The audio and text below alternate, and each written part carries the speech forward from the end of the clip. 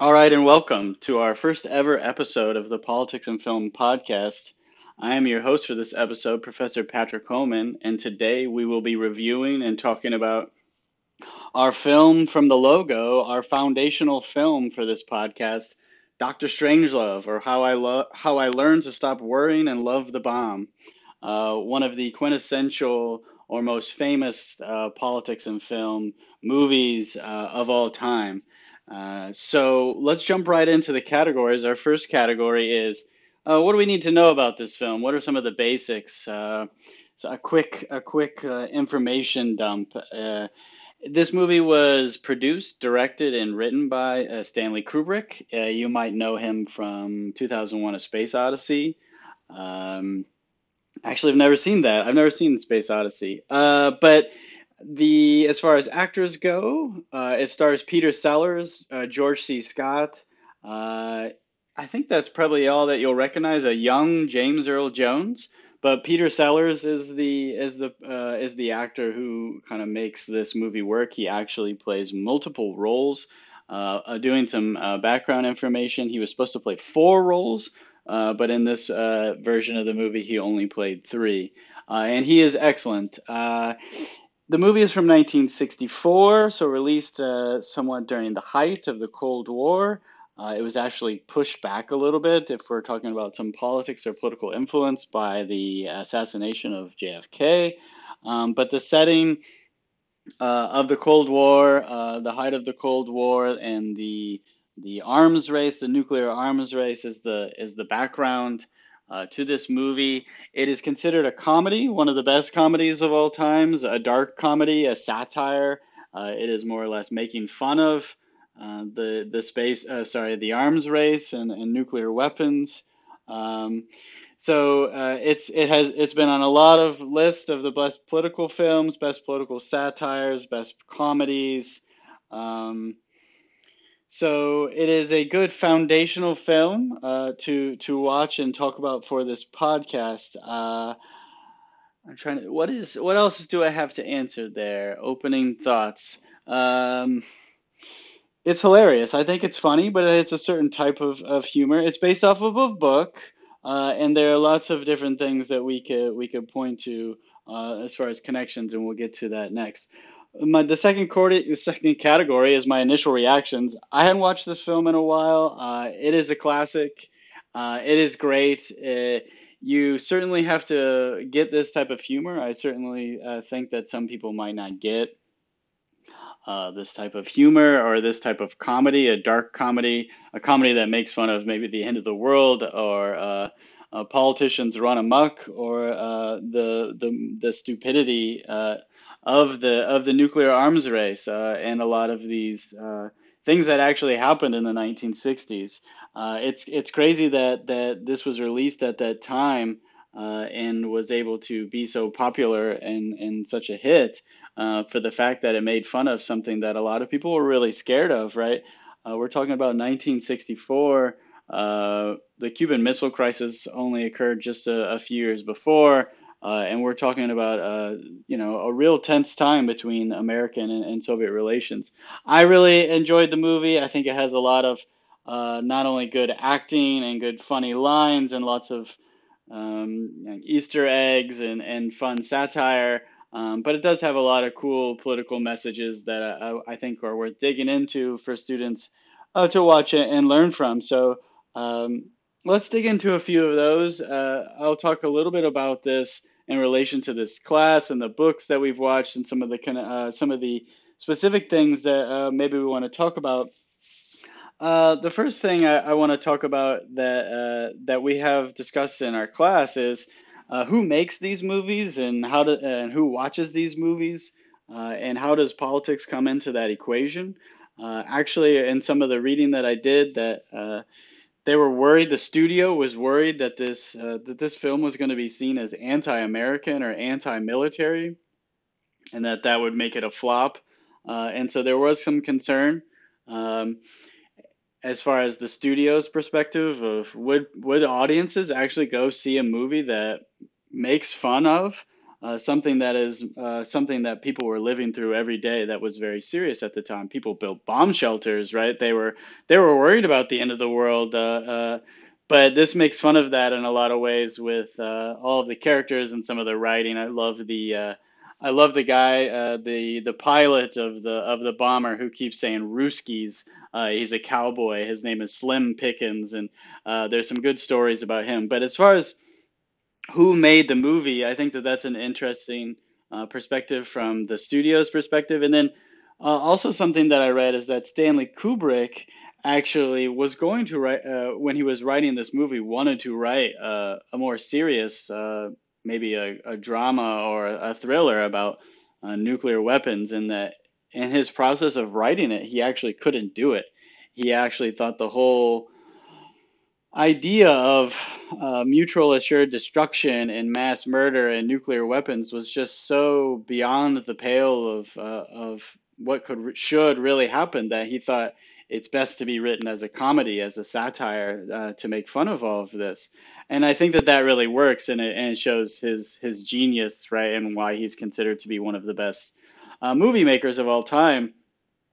I also wonder about who went to go see this movie. We've talked a lot about this in this class that young people are the ones that go see movies today, but that certainly was the case in the 60s probably as well. You're talking about baby boomers. They're still pretty young back then, but there might have been a generation of people that were in the 60s, maybe not in 1964, but later in the 1960s, as the Vietnam War starts to take hold, we do start to see a counterculture in questioning the government and government decisions and things like war and defense spending. And so I wonder if that has started to seep in into the culture of who saw this movie and whether or not people were able to actually laugh. And I don't know if that means people were more liberal who saw this movie, or if there's liberal undertones, if we're talking about liberal versus conservative, or the political ideologies that are apparent in this movie. But I think that that is a political theme of this movie, certainly, as maybe people were willing to go see this to laugh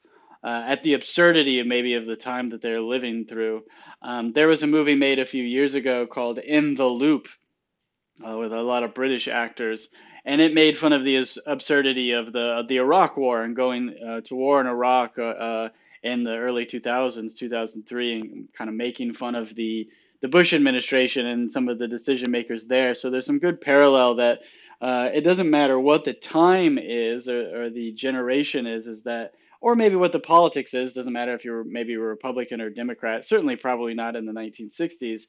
But we can laugh at the absurdity maybe of politicians, even though they're making dramatic decisions of building nuclear weapons or going to war. But the kind of folly of human decisions is certainly on display here, and is something that comes through. It's certainly making fun of decision makers. The characters in the movie are certainly making fun of the president that Peter Sellers plays.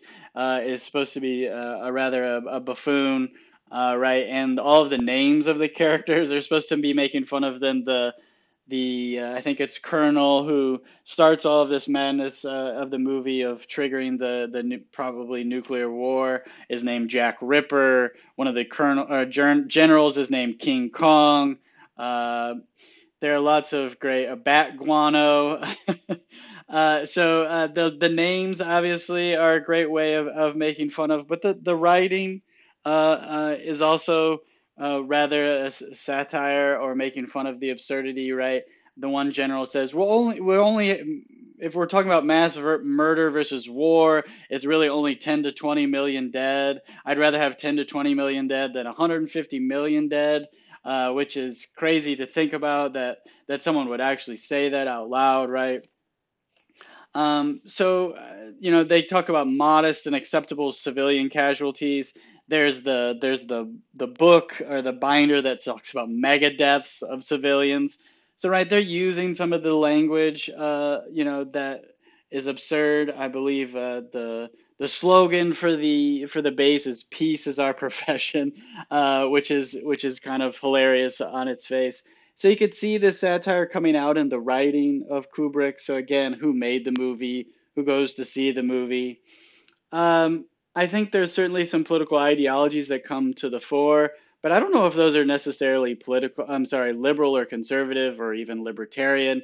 Certainly there's some making fun of the fascist or the decision making of some of these crews, some of these people in the book. I'm sorry, in the movie.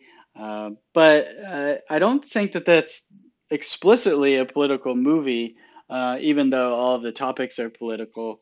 Um, so, what would be some other connections that we talked about in this movie? Would be some things from class would be there are some direct connections to real life. Um, Doctor Strangelove, which I'll say for what's my favorite thing from the movie, there was a thing where a German scientist did come over from Nazi Germany that the United States used for the space race and the arms race. Werner von Braun. So Doctor Strangelove, the comedy of him, saluting and talking about Mein Fuhrer, this is a real thing that's been in the news. I think there was I mean, it's been more well documented more recently. It's called Operation Paperclip. There was a TV show with Al Pacino in it on Amazon recently that talked about it was a fictional account of hunting down some of these Nazi scientists. So that's something from real life. This question of who has authority to use nuclear weapons has something that has been come up in the news over the last few years, or whether or not we should have um, uh, these retaliatory safeguards, or should we have a first strike policy? These were debated during the Trump and the Obama administration. Should we have planes be circling the globe airborne 24 hours a day? I don't know if that's still a policy. I forgot to look that up. But there's a great book and also a documentary that is out there. I believe it's called Command and Conquer, or not Command and Conquer. What is it called?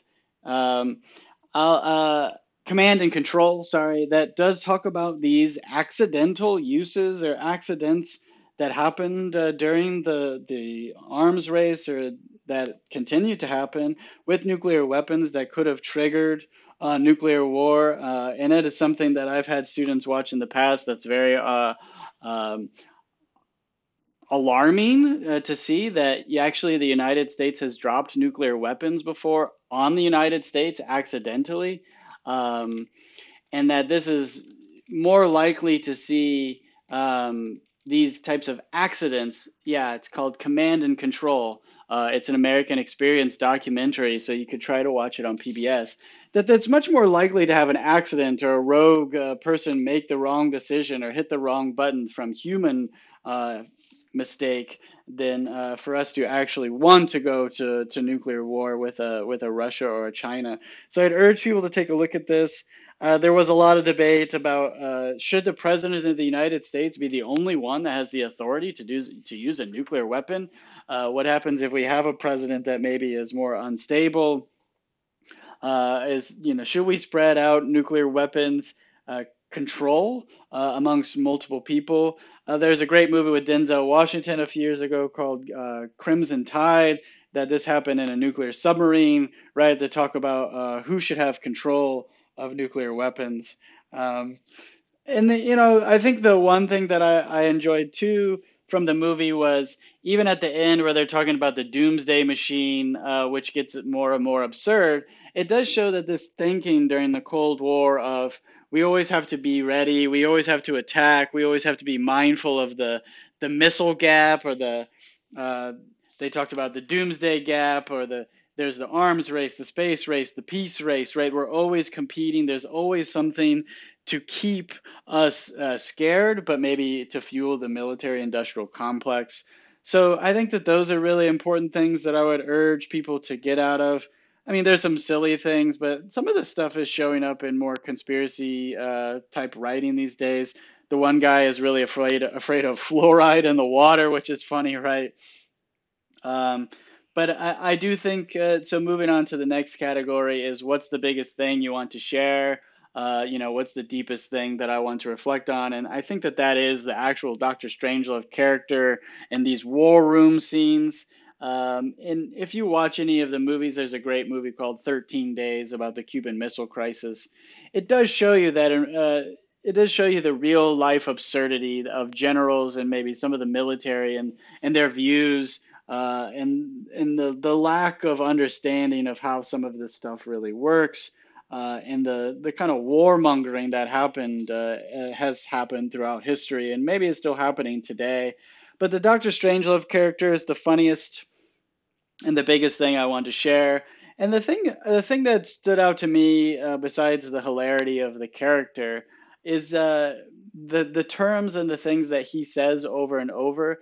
He keeps saying it's actually quite simple, and I think that that is a big takeaway for me. That nuclear war or a catastrophe or something like this, while it is a thing that we have a really hard time wrapping our head around, it is quite simple for someone to make a mistake. It is quite simple for a scientist or people to stumble upon the newest weapon, the newest idea, the thing we have to compete over, whether it's drones or AI today, or the internet, or nuclear weapons. He says it's terrifying, right? But it's also quite simple to maybe think about how we could come up with these things like a doomsday machine. It really just takes the will to do so, is what he says. And I think that that really hit home the most to me.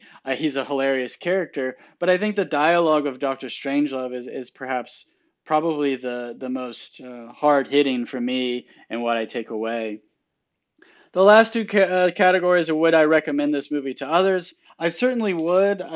This is some theme that I've been talking to students about in this class is, do students watch old films like this? Is something that's made in the 1960s. I mean, the special effects in this movie are quite hilarious when they show the planes flying, right? It's almost like a model plane flying around. But I wonder if students are turned off by older movies or black and white movies, or do they like those, and do they still get something from that? So that's a question for me, but I would highly recommend this to all ages, not just my students.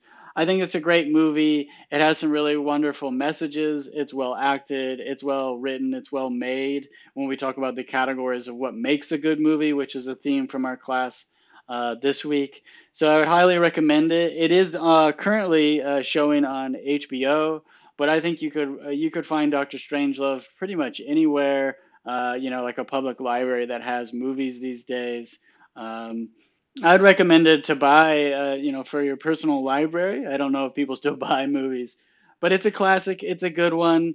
It's silly fun. There's lots of silly moments, but you have to be in a right mood for a satire, for a dark comedy. I realize maybe not everyone thinks things like this are funny. The end of the world, nuclear weapons are still a thing these days. We still spend billions of dollars each year on nuclear weapons. I wrote my dissertation in my first book on nuclear arms control or arms control ideas, and whether or not we should be reducing our numbers of nuclear weapons rather than being worried about building the biggest and newest bomb. So those are kind of my closing thoughts or recommendations. I hope people give Doctor Strangelove a watch. And I hope that this first ever episode of the podcast was rather interesting. I'll have to, play around with some of the music, the background, and the different things that you could do. Hopefully, I didn't stutter or say too many stupid things that I need to cut out. But closing thoughts would be, watch old movies like this. This type of movie, Doctor Strangelove. Um, Trying to think what are other classic political movies that we need to get on here. Um, let's see. Oh, this I'm drawing a blank. All Quiet on the Western Front obviously is a classic uh, movie, an anti-war movie. There's the Robert Redford movie that All the President's Men. Sorry, I couldn't think of it. That students have watched in the past that they've laughed at the terrible kind of special effects and the movie making, but it's a really good movie. So I guess I'll close on that. Is that just because movies are made in the 60s or 70s doesn't mean they're bad or they're tough to watch. Give them a chance, and I think that you'll be well rewarded. So go watch Doctor Strangelove, and I look forward to more podcasts in the future from me and my students. And that's it. Signing off.